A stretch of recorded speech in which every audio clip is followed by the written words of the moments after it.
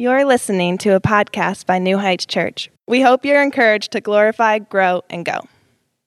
I preached probably a little harder than I needed to in the first service. I've lost my voice, and so bear with me as I try to do the best with this. But let's read the first 10 verses together, and you can follow along again on the screens. Verse 1 says, "Therefore be imitators of God as beloved children, and walk in love as Christ loved us, and gave himself up for us, a fragrant offering and sacrifice to God. But sexual immorality and all impurity or covetousness must not even be named among you, as is proper among the saints. Let there be no filthiness, nor foolish talking, nor crude joking, which are out of place, but instead let there be thanksgiving. For you may be sure of this, that everyone who is sexually immoral or impure, or who is covetous, that is, an idolater, has no inheritance in the kingdom of Christ and God. Let no one deceive you with empty words, for because of these things the wrath of God comes upon the sons of disobedience. Therefore do not become partakers with them, for at one time you were darkness, but now you are light in the Lord. Walk as children of light. For the fruit of light is found in all that is good and right and true, and try to discern what is pleasing to the Lord." I want you to see three things in this text, church. Number one, that we're called to a godly love, to imitate or look like our Father, our Heavenly Father, in the way that we love. Secondly, that the world will try to deceive and trick us and sell us a counterfeit love. So we want to be on guard against a counterfeit love. And thirdly, we'll talk about loving the light and kind of begin what we'll look at more in depth next week of walking in the light as Christians. And so first one, we want to see a godly love among the church family initially and firstly, but also overflowing as a reputation to the rest of the world. If you've been in our church very long, you know the Basham family puts the fun in dysfunctional. And one of the things that we have become notorious as doing is when anytime we have any kind of competition in our family, it's seen as very unhealthy. And one time my wife came out to Trace Creek with us, and we were playing a game called Scategories, where you roll a 26-sided die. Y'all know where my family knows where I'm going because I'm still bitter about this. But we rolled a J, and the hint was something that comes in pairs, and I came up with the word jeans. You wear jeans every day. It was a genius answer, all right? And they began to argue with me and say, they don't come in pairs. It's just one item. It's not pair. I'm like, it's literally called a pair of jeans. And so the game doesn't even go on. Like, we flip tables over. I leave cussing. Like, it's just a big blow up. And we get home, and my wife is like traumatized. She's like, what just happened? And I'm like, family dinner. What are you talking about? Like, everything's normal. It's cool. And what I realized was the way that my family communicated with one another, she did not understand that. And in the church, sometimes we can be good or bad at assuming the best in someone and understanding the motives of our brothers and sisters in Christ. But we need to remember, especially as we look at this topic of emulating God's love, we need to remember that the world doesn't always understand our family. Matter of fact, they can't understand our family. They don't have the gospel lenses on their faces to see the way that we see, and they have not been resurrected from death into life. And so as the church walks in love, the world looks at the church and doesn't quite understand what's happening. And if we're not careful, sometimes it'll look like bickering and nonsense rather than the true love that is in our hearts for one another. And so we need to be mindful of that as we reach into darkness to draw loved ones out of that and into the glorious light of Jesus. And as we look at how to emulate godly love, I think it has to be rooted in the beginning of the book of Ephesians. Remember, the first 3 chapters of this letter are doctrinal in its content. That means it's very theological. It's built upon Christian doctrine. And then the second 3 chapters are application of that doctrine. And so as we look and start this passage at Ephesians 5:1, to make sense of Ephesians 5:1, we have to look at Ephesians 1:5, back at the beginning of the letter, which says that God predestined us for adoption to himself as sons through Jesus Christ, according to the purpose of his will. That God has foreknown and elected and predestined us to be in his family, to be adopted into the family of God. That is the great and mind-blowing theological truth of the sovereignty of God. That he chose me to be in him and to be a Christian before the foundations of the world. And he drew me through my lifetime and brought about this redemption in my soul. Brought me from death to life. And so in Ephesians 1:5, we see the doctrinal truth that leads us to the application of that truth in Ephesians 5:1, which says, therefore, be imitators of God. As what? As beloved children. Let this sink into your soul this morning, dear brothers and sisters, that God loves you. That is as deeply as a father can love and as much as you can meditate on that truth, it is far greater than what you can even comprehend. God's love for you. And then if that's not enough to just fry your brain, Paul says you need to imitate that kind of love. You need to act out that kind of love. The Greek word is mimetes, which is where we get our word mime or mimic from.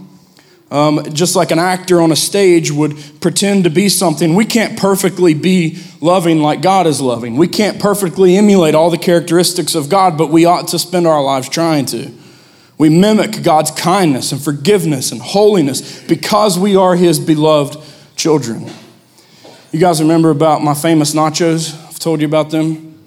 This is, dads in the room is a secret. When you have to cook for your family, just make the same crappy stuff you always do, but put the word Dad's Famous in front of it, and your kids will love it, okay? It's Dad's Famous Nachos. It's not just nachos. And one of the things I do with Dad's Famous Nachos is I put some jalapenos on some of them because I love jalapenos. And what I've seen happen is Tava, he's come to love jalapenos too, but sometimes when I look at his face, I'm like, I don't know if he really loves jalapenos. Like, his face is distorted and he's crying, snot running down his mouth. He's like, yeah, we're men eating these nachos, aren't we, Dad?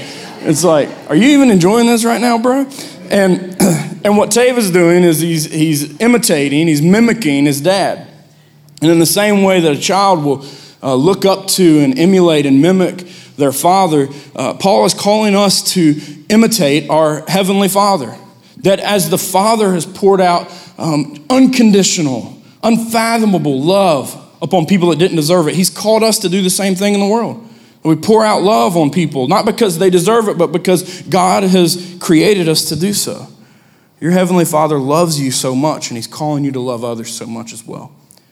And verse 2 says we don't just imitate the Father, we also imitate the Son. Verse 2 says, walk in love as Christ loved us and gave himself up for us, a fragrant offering and sacrifice to God. There's the word walk again. This word walk, we see it first and clearly in chapter 4, verse 1, where Paul tells us to walk in a manner that's worthy of our calling. In chapter 5, we see it 3 main times. We're told to walk in love here in this beginning passage, and then the consequential and subsequent 2 passages after it will be called to walk in light and also walk in wisdom. And you see this idea of walking, that means carrying out your life in this way. So to walk in that holiness, love, light, wisdom, and it means our manner of life should be encapsulated with love. Not with love that comes from us, but a supernatural heavenly love that's placed within us from God, as Christ loved us, is what verse 2 says. And so we don't just imitate the Father, we imitate the Son, and all this is done through the Holy Spirit. So we see this Trinitarian, again, echoing chapter 1 of Ephesians. And Jesus' love was so strong for us that Paul says that he gave himself. Jesus himself taught that he was going to do this even before he went to the cross, but this is the sacrifice that brought you into the family of God. That for you to be adopted into the family of God, your sins had to be paid for and taken care of, and that was done by Jesus sacrificing himself through death on a cross and his resurrection. Jesus foretold this in John 15. He says, this is my commandment, that you love one another as I have loved you. Greater love has no one than this, that someone lay down his life for his friends. And you are my friends if you do what I command you. And so this beautiful picture of Jesus doing what's necessary for us to be adopted, but then he says that he's laying his life down for his friends. That the perfect one would call himself our friends is a beautiful picture. And Paul calls it, he illustrates it, literally makes a picture of it by calling it a fragrant offering. Let me just tell you, I smell bad. And I don't mean I stink. I might stink. I don't know. But I mean I have a bad sense of smell. Even before COVID, and half of us lost our smell. Before COVID, I've just never really had a good sense of smell.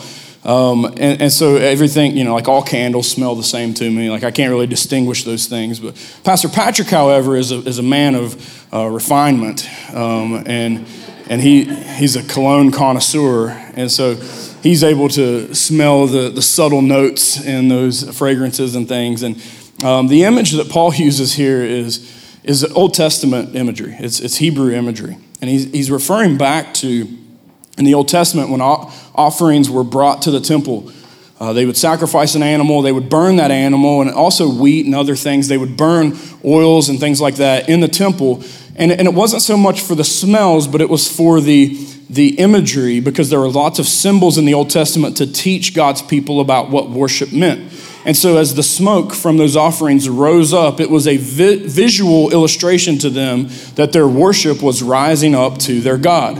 One example of that's in Exodus 29, one of many, many examples that I won't read a whole lot of them, but it says, burn the whole ram on the altar. It is a burnt offering to the Lord. It is a pleasing aroma, a food offering to the Lord. The principle that's communicated in the Old Testament is that right religious ceremony and worship is pleasing to God. It's like a pleasant smell in a home. And I just want to remind you, as you prioritize church and attending on Sundays and setting apart the Lord's Day as holy in your week, let me just listen, I know that we ain't always got it together here. I know the coffee ain't always hitting right. Last week, we didn't have any heat, the sermon's off probably more times than I care to admit, okay? But as we set that time aside, this sacred time, as we set it aside to honor the Lord, and our hearts are committed to that, it is described in the Bible as a fragrant offering. It always has been. We lift up our praise and we bring it, we limp in after the mess of the week we've had, and whatever is left of our voices that are weakened, we lift it up to God, and it is described as a fragrant and pleasing aroma to Him, hopefully. Sometimes, though, our praise is masked in hypocrisy. You ever have smells that are just like nauseating to you? I stepped in dog poop the other day, and Micah smelled it immediately, and I didn't smell it until I got in the truck, because I don't have a great sense of smell, but when you get in a truck, especially a truck as small as mine, right, it's like you can smell it. And I'm like starting to gag. The smell was so nauseating. Well, hypocrisy is repulsive to God. And when we come to church and we're getting our praise on and just like faking it, and we've lived like hell through the week, and we come and act like holiness in church rather than a contrite heart full of repentance, then it's repulsive to God. And so what this passage calls us to is genuineness and sincerity. That we come with a contrite heart and a truly repentant heart, that we want to love God and we hate our sin because it distances us from our holy God. 2 Corinthians 2 is another example of Paul using the same language. He says, for we are the aroma of Christ to God among those who are being saved and among those who are perishing. You catch that language. Among those who are being saved, i.e. the church, and among those who are perishing, i.e. the world. We are the fragrance that they have. To one, a fragrance from death to death. To the other, a fragrance from life to life. Who is sufficient for these things? That means that your life has a smell. One of my favorite things is when Stephen Ray became a member of this church, he manages Fat Ash Cigar Lounge. So now I can go to the cigar lounge and call it work. That's one of my favorite things to do.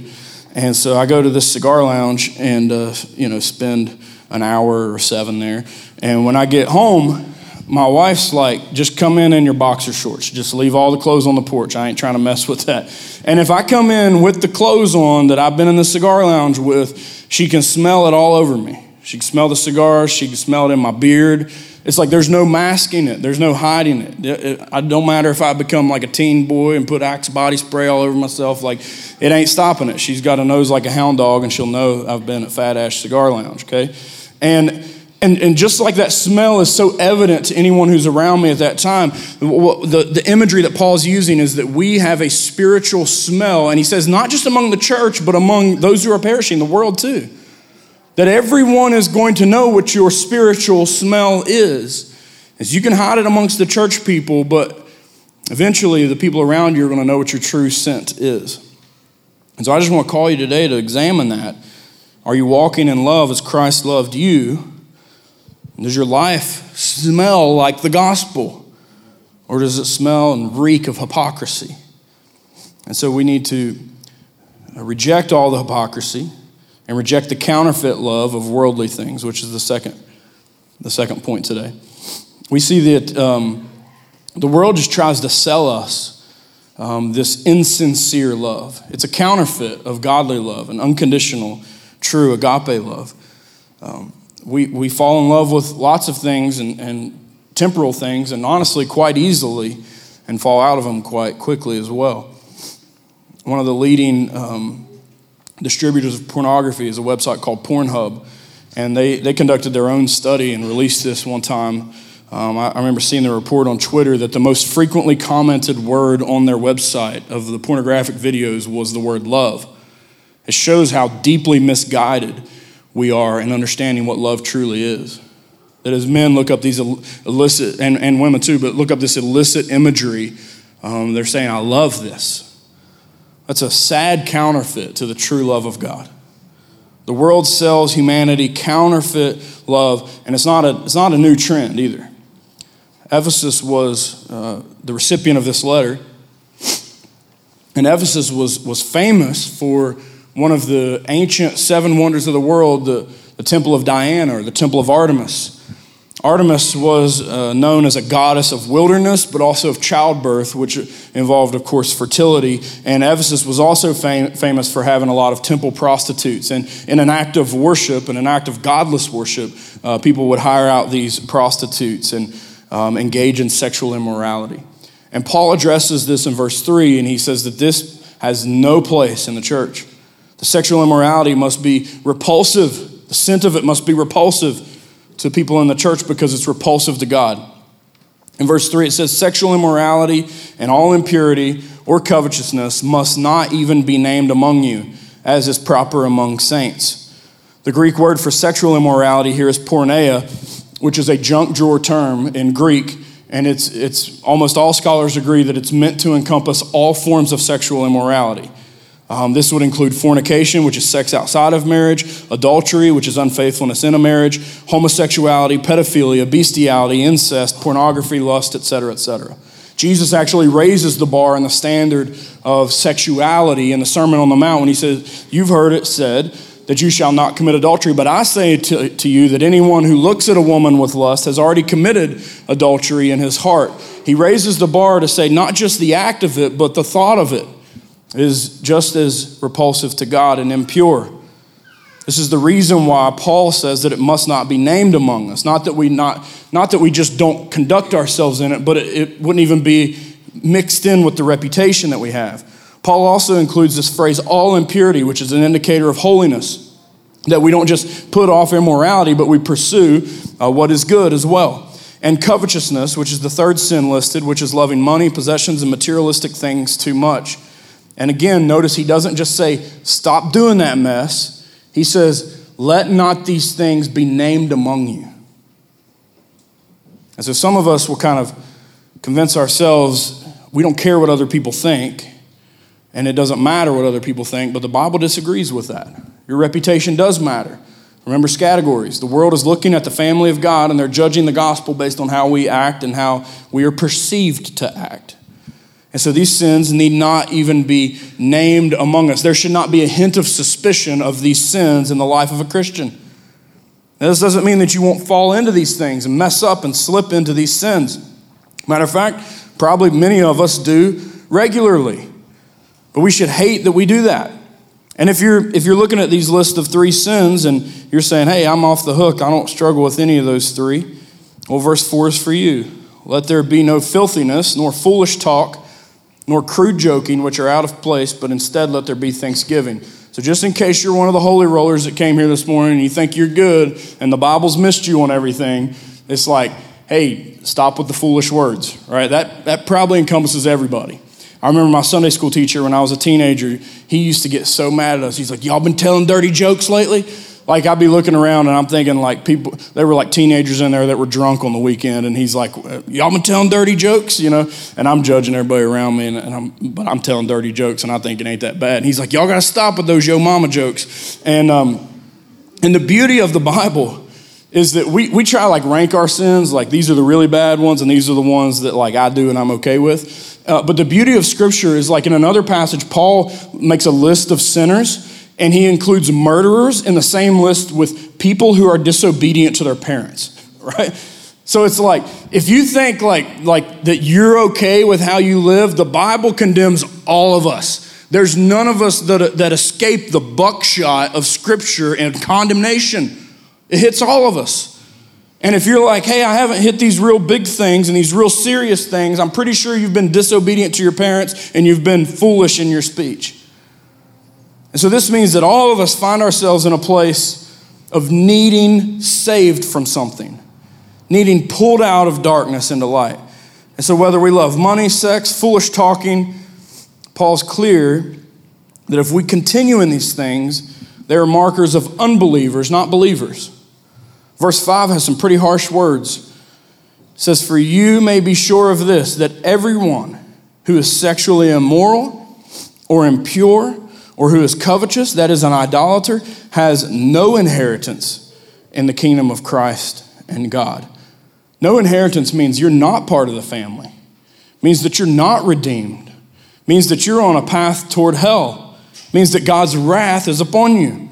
Verse 6 says, let no one deceive you with empty words, for because of these things, the wrath of God comes upon the sons of disobedience. And so he's saying, if some preacher comes to you and says, it's no big deal, Paul's saying it is a big deal. God's wrath rests on those who habitually live in these sins. And this should freak some of you out. It should scare us. It should cause us to examine our lives and say, oh man, am I really part of this family of God? Has Jesus really saved me? Let me encourage you with this. This is not a call for all Christians to be perfect. There ain't no perfect Christian. Amen? They don't exist.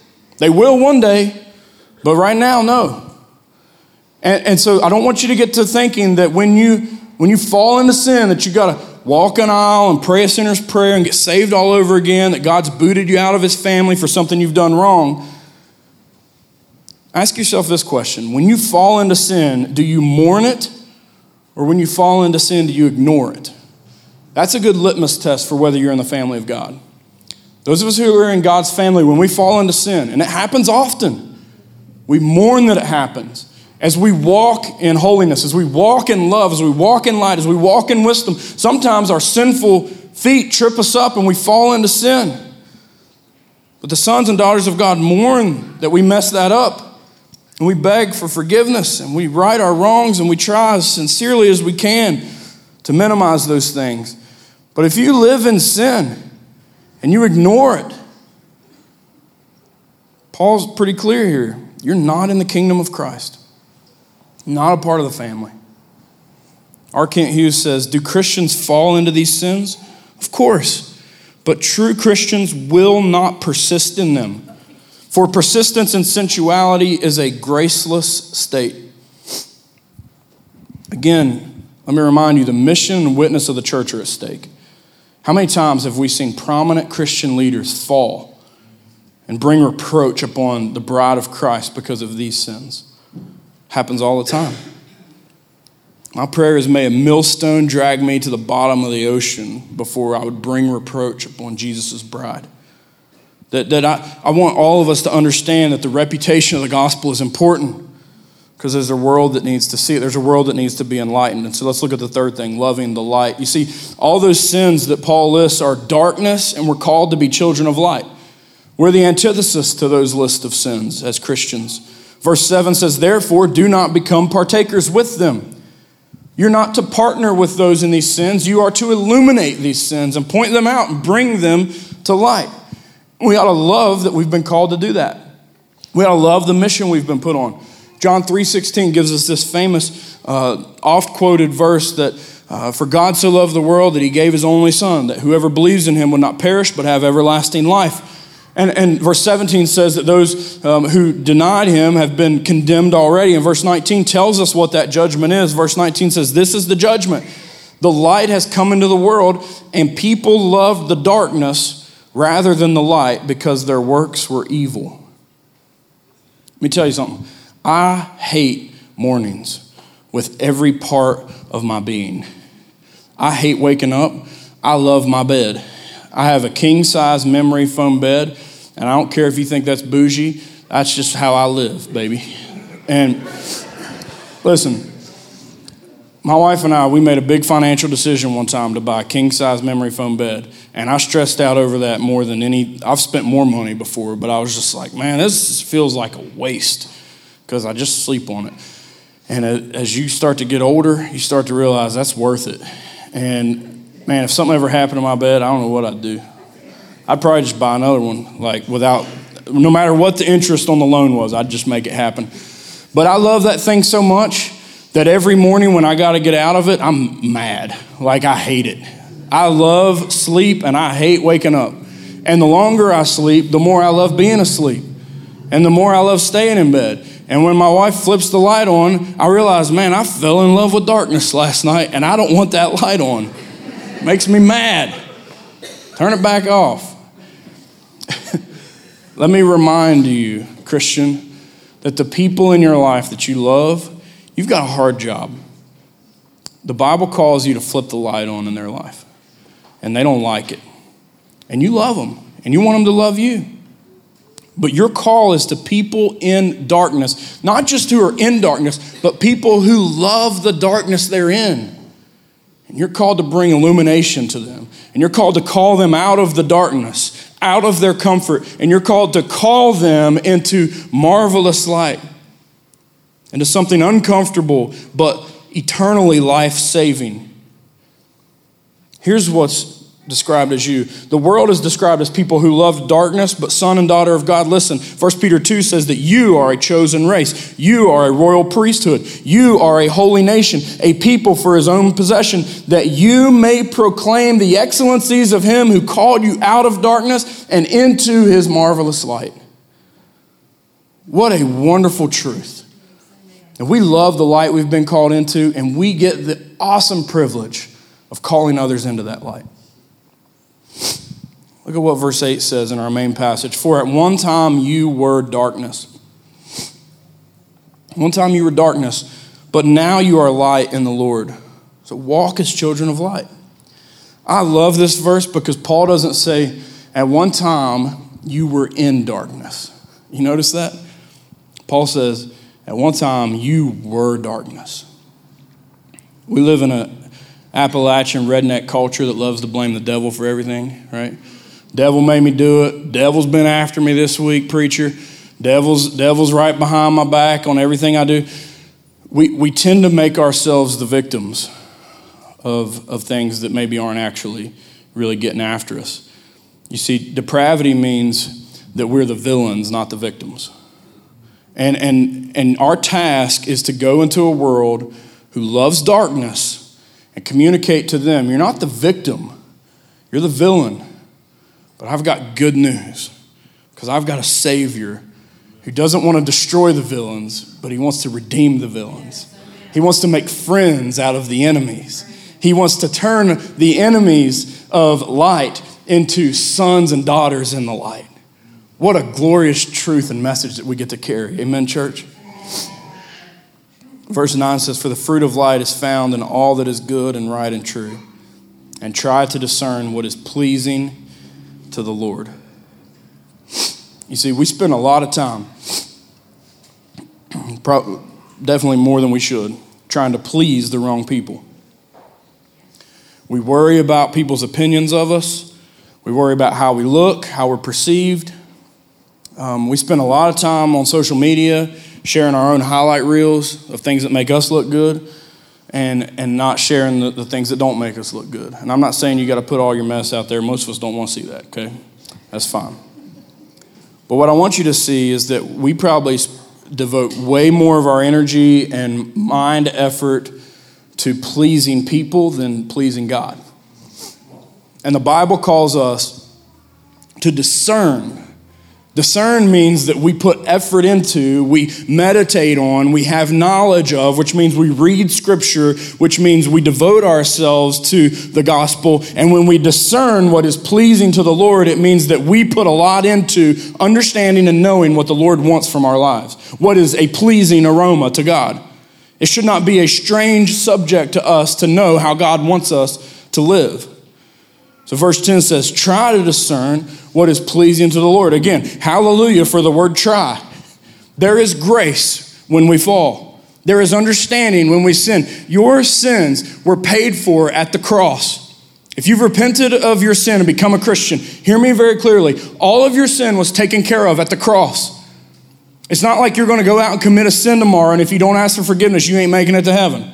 Jesus knows all the sins you're going to commit tomorrow and the rest of your life. He knows every sin you're going to commit. And he took care of it at the cross when he cried out to Telestai, "It is finished, it is paid in full." Paid for all of your sin debt.